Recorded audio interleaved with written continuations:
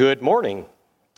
It is good to see everyone here today at the Willow Avenue Church of Christ. If you're visiting, we are glad to have you in our midst, and we hope you'll be back tonight at 6 o'clock as we continue our worship together. I will not be here tonight because I am going to be speaking on a vacation Bible school at the Hillcrest congregation, which I believe is in Spring Hill, Tennessee, and Ben will be preaching tonight, so you'll get some good preaching, and of course, we want to be back together with God's people. This morning, we are going to be talking about the subject of the imagination.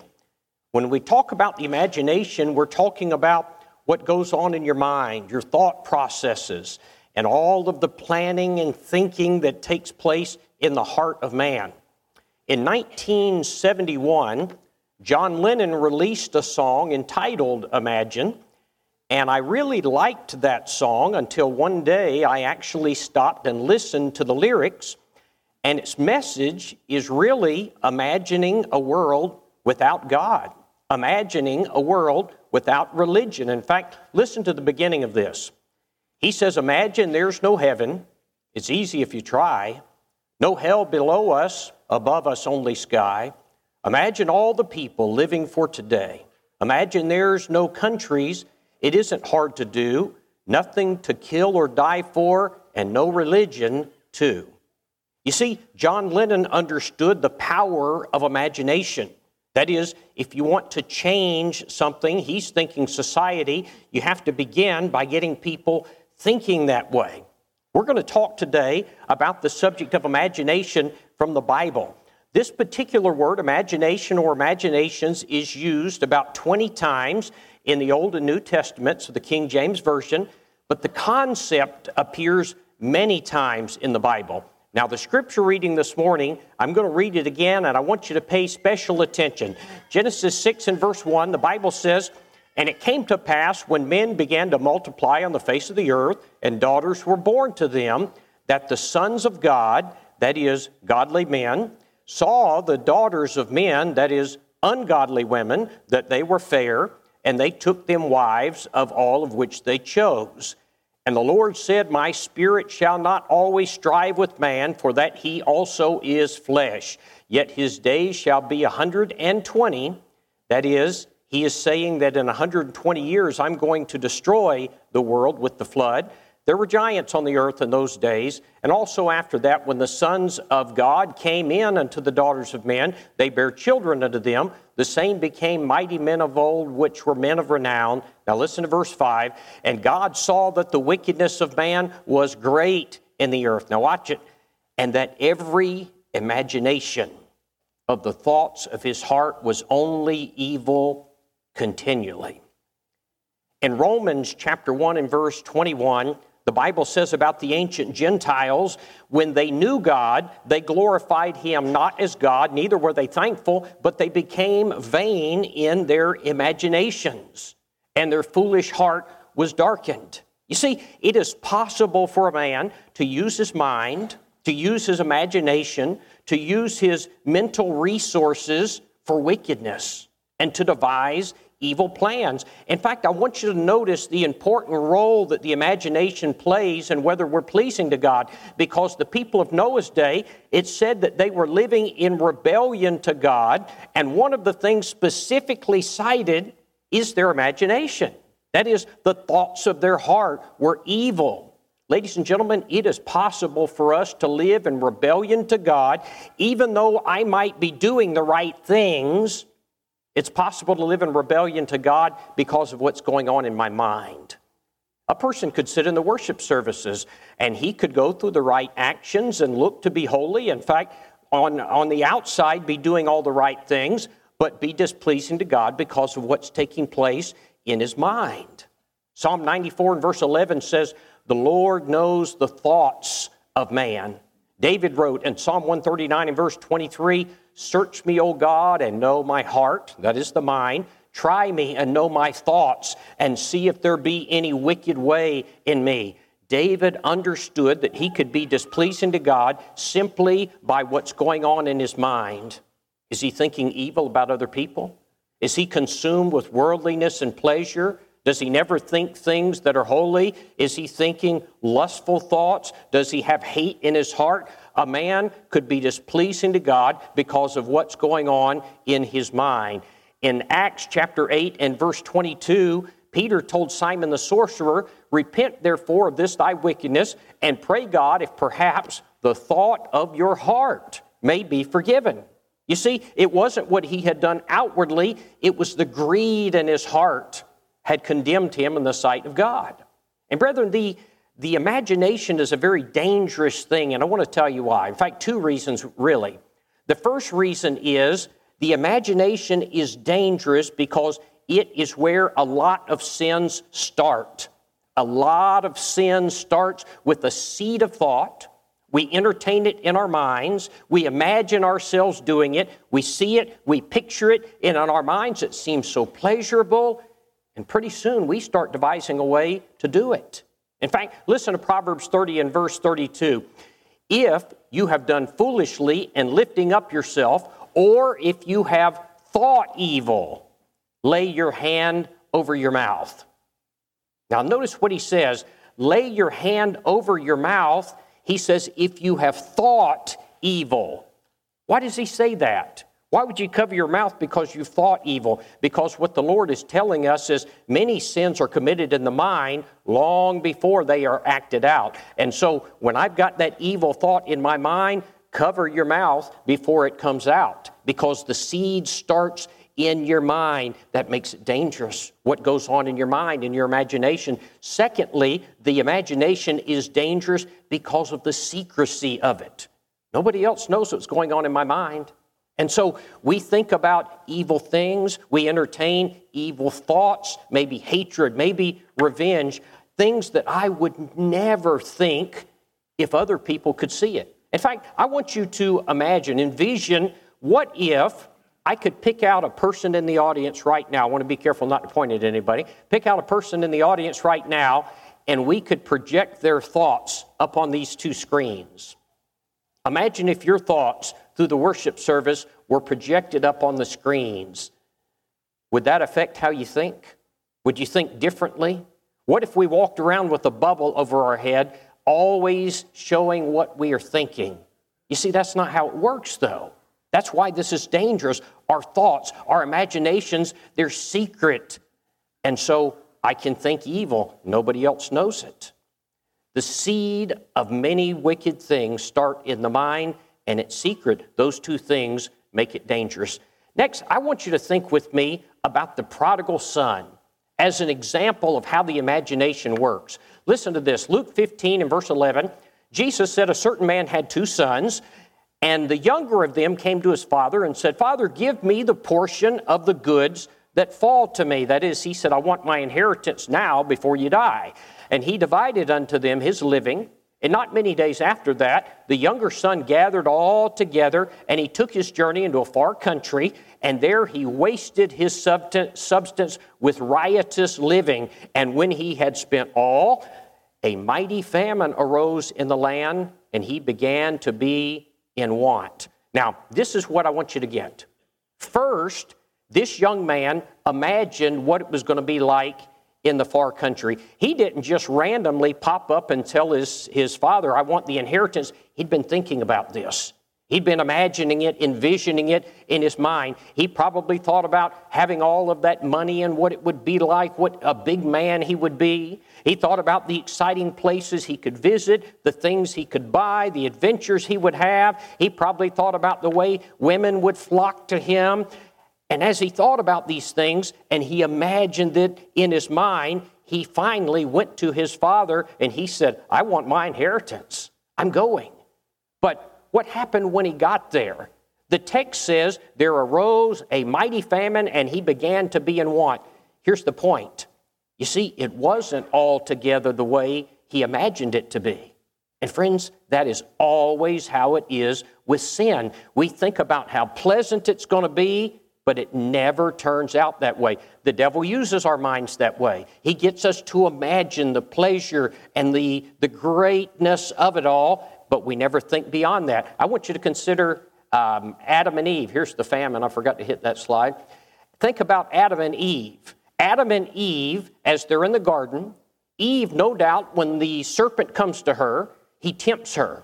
And she is thinking about, she's imagining this forbidden fruit and how great it's going to be and what it will be like to have her eyes opened. Maybe there's some curiosity working there, and there's an intrigue of what this is going to be like when I find out. But it doesn't turn out that way. You see, she never imagined the shame that would come. She never envisioned herself hiding from God in the garden. She's envisioning the taste of the fruit. She's envisioning her eyes being open. She's envisioning power that will come from it. She never considered being banished from the garden forever. She never thought in her imagination about the fact that through her deed, sin would enter the world and the consequences of it, that is, physical death, would pass upon mankind forever. She wasn't thinking about that. She was envisioning the pleasure. I want you to think about Judas Iscariot. At the moment that Judas decided to betray the Lord, what was going on in his imagination? He was probably envisioning that 30 pieces of silver. John 12 and verse 6 says he loved money. Maybe he was thinking about revenge.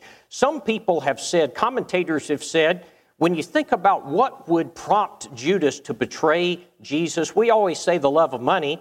They said it had to be more than 30 pieces of silver. That really wasn't that much. And some have pointed to John chapter 12 and verse 6, where Jesus had just rebuked Judas in front of everybody. Maybe it embarrassed him. And you know, sometimes when someone embarrasses you and it gets your pride stirred up, maybe it's revenge he's thinking about. Maybe he's thinking, I'll show you. And maybe he's got that sweet taste of revenge and he's thinking what it's going to be like when he gets even. I had a brother say to me one time that he'd been so mad. He said he'd been laying awake at night in his bed thinking about how to get revenge on me. See, we do that sometimes. We envision that and we think about the taste of sweet revenge. Maybe this is Judas. Maybe that's what's going on with him. But I tell you what he didn't imagine. He never considered how it was going to feel afterwards.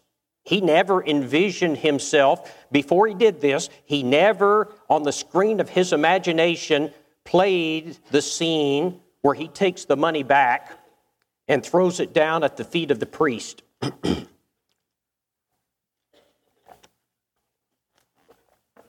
He never envisioned the rope.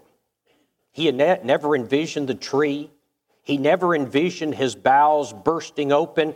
He never envisioned eternity and thought about himself being lost. Acts chapter 1, Peter says that Judas went to his own place. It's talking about a place of torment. I know that because he says it would have been better off that he had not been born. He never envisioned that.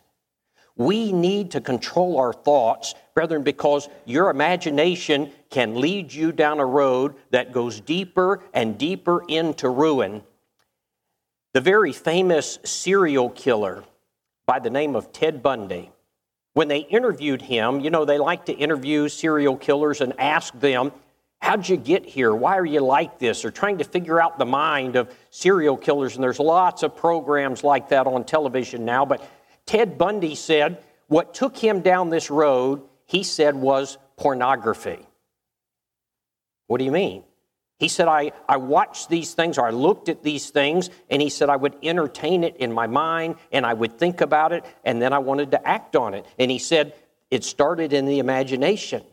What if the prodigal son, instead of envisioning spending the money and living the good life, what if he had envisioned the 3 H's?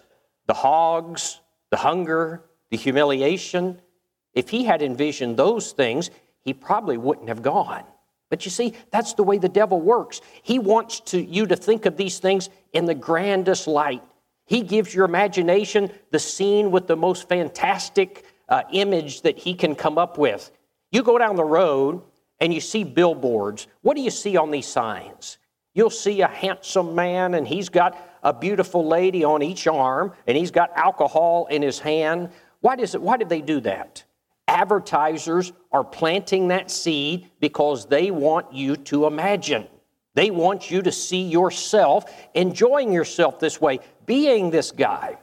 You know, something that I think helps guard against sin is when you're faced with the temptation. I personally do this. When you are faced with the temptation, rather than starting to think about the pleasures of it, use your imagination for good. That is, use your imagination to think about the possible consequences instead of the pleasure of the sin. And so imagine getting caught. Think about this sin. Imagine if someone catches you doing it. Imagine having to pay the penalty for this. Play that out in your mind. Imagine the feelings of hurt, shame. Imagine the guilt of sin. Imagine the fact it's a sin against God. Imagine the Lord coming again and finding you engaged in that sin. Imagine the Lord coming on a Sunday night and you're at home forsaking the assembly because you're tired or you're with your friends or lazy or whatever it may be. Envision those things. I tell you, it has gone a long way over the years to help me stay free from certain temptations. And then use your imagination to consider the great pleasure of living right. Imagine not having to hide sin. Imagine a home where you've got peace and you love one another.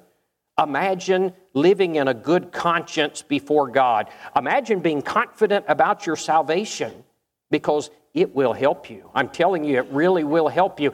Consider the prodigal son again.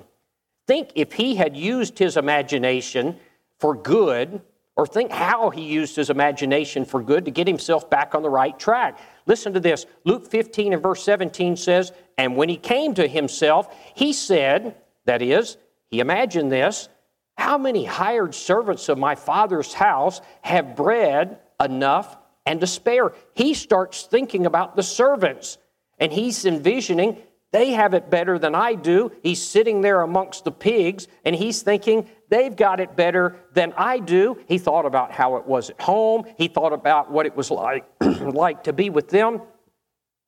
Brethren, listen to this. A person will never do right until he first thinks right.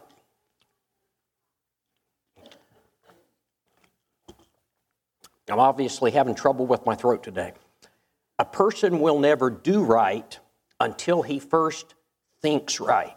Why is that? Because your actions start in your head. Now, is this a true statement? Listen to this. Proverbs 4:23 says, "Keep your heart." The heart is the seat of the imagination. "Keep your heart with all diligence, for out of it are the issues of life." What does that mean? The issues of life, the things that take place in your life, start in your mind. A person must first think right before he will do right. I want you to think about King David as an example of the danger of an uncontrolled imagination. 2 Samuel chapter 11, it's evening. David is not able to sleep, so he gets out of his bed and he walks around the roof of his palace and he looks down and he sees a beautiful woman and she's bathing herself. And he starts to lust. And instead of turning and walking away, David lets his imagination go and he starts thinking about this and he starts thinking about her. And pretty soon he's envisioning committing adultery with her. And in his mind, he has let this thing go wild. And then he starts thinking of a way to make it happen. Friends, that's how adultery oftentimes starts. It starts in the mind. A man or a woman imagines being with another person, and it seems so pleasant. It seems like such a great experience, and pretty soon, oftentimes he is envisioning a way to make it happen. But you know what? Even before the actual act occurs, that man or woman has committed sin in their mind. Listen to this. Matthew 5:28. Jesus said, "But I say unto you that whoso looketh on a woman to lust after her hath committed adultery already in his heart." Not his heart, his heart, his mind. In his mind, he has sinned when he's gone through this process before he actually does it. Listen to Psalm 94 and verse 11. It says, "The Lord knows your thoughts."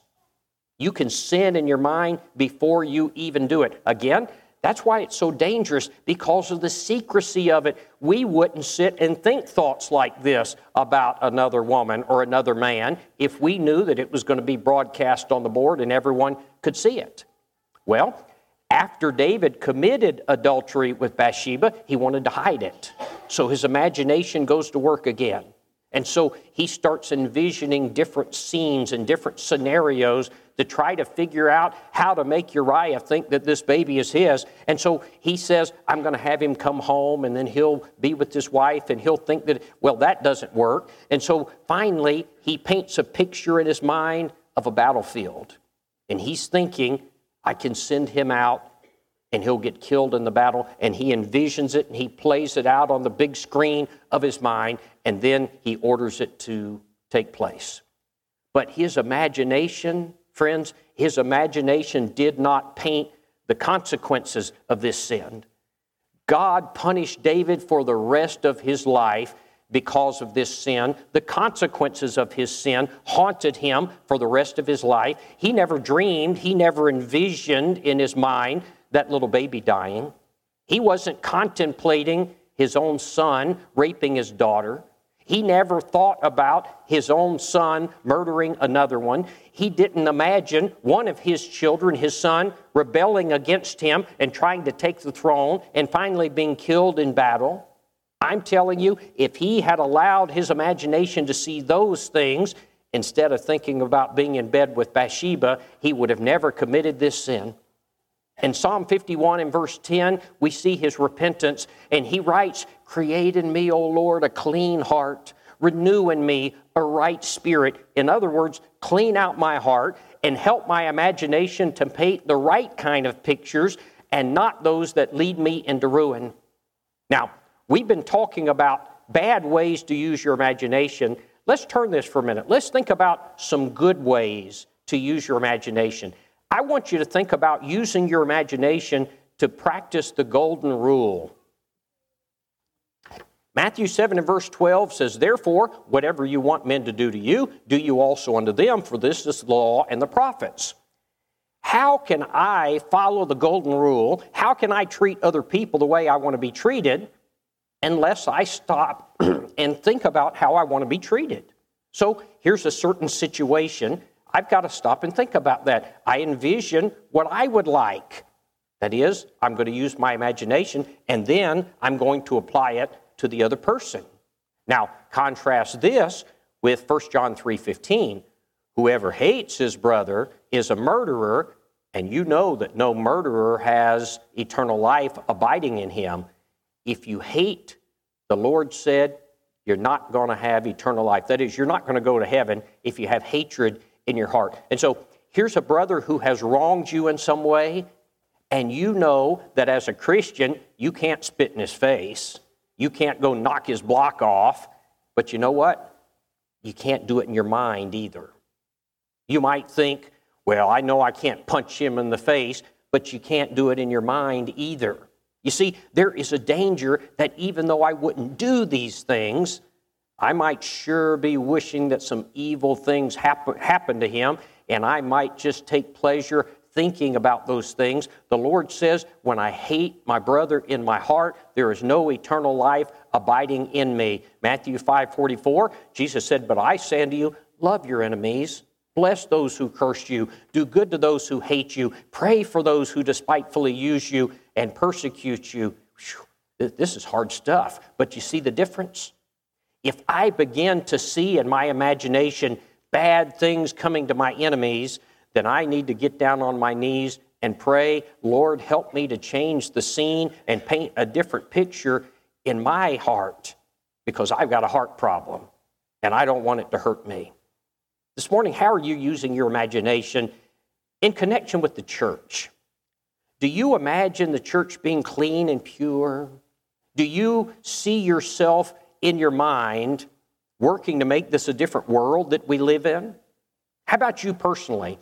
Do you use your imagination and see yourself bringing about love and unity? Or do you see yourself taking jabs at other people? Do you envision yourself as one who overlooks the flaws of other people and looks for the best in other people, or one who accentuates the worst and won't let it go? Do you envision yourself making the church more unified? Or, now why am I saying all of this? Because what you do is going to start with what you envision. A person doesn't have a Bible study with another person until he first imagines himself having a Bible study with another person. A person doesn't have a good marriage until he first imagines himself having a good marriage. Why? Because imagination is part of the planning process. You see it and you plan it. Imaginations can be good or they can be bad, and it matters to God because it's just the blueprint of your heart, where the Lord looks down in Genesis chapter 6 and He says, every imagination in their heart was evil. And He said they are corrupt. Why is that? Because the things they were seeing and planning and thinking about it, lying on their beds at night, they were thinking evil things. This morning, do you imagine yourself teaching the lost? Do you imagine yourself tomorrow working out time to study your Bible? Do you paint a picture in your mind of praying more, being more diligent in attendance? You know, in the imagination, you could picture yourself here in the pew tonight and being here for the service, or you could picture yourself being somewhere else. Can you imagine planning to give more? You ever imagine heaven? Or how about this? Do you ever imagine the day of judgment? Brethren, these things, or how about this? You ever imagine hell and what it would be like to lift up your eyes and it's too late? These things are so important because what goes on in our minds affects what takes place in our lives. I'm going to close with this verse. Proverbs 23 and verse 7, as a man thinks in his heart, so is he. What does that mean? What takes place in my imagination, that's what I am. This morning, how have you been using your imagination? Have you been using it for a drawing board, for good or for evil? Proverbs 6:18, the Lord hates a heart that devises wicked imaginations. Or has your imagination been a place to plan for good? How you can make the church better, how you can more faithfully serve God? The answer to this question means eternity. If you're not a Christian this morning, can you see yourself surrendering your life to Christ, having your sins forgiven? Can you see yourself as a sinner going forward, confessing Christ and being baptized? This morning, you've got that opportunity. If you're here today and you want to obey the gospel, the way a person does that is by hearing, believing, repenting, confessing, and being baptized. If we can help you with that today, we would be delighted to do so. Maybe you're a member of the church and you've got sin in your life that you desire the prayers of your brethren on your behalf. We would be honored to do that. This morning, if you need to come forward and respond to the invitation, please do so as together we stand and sing the invitation song.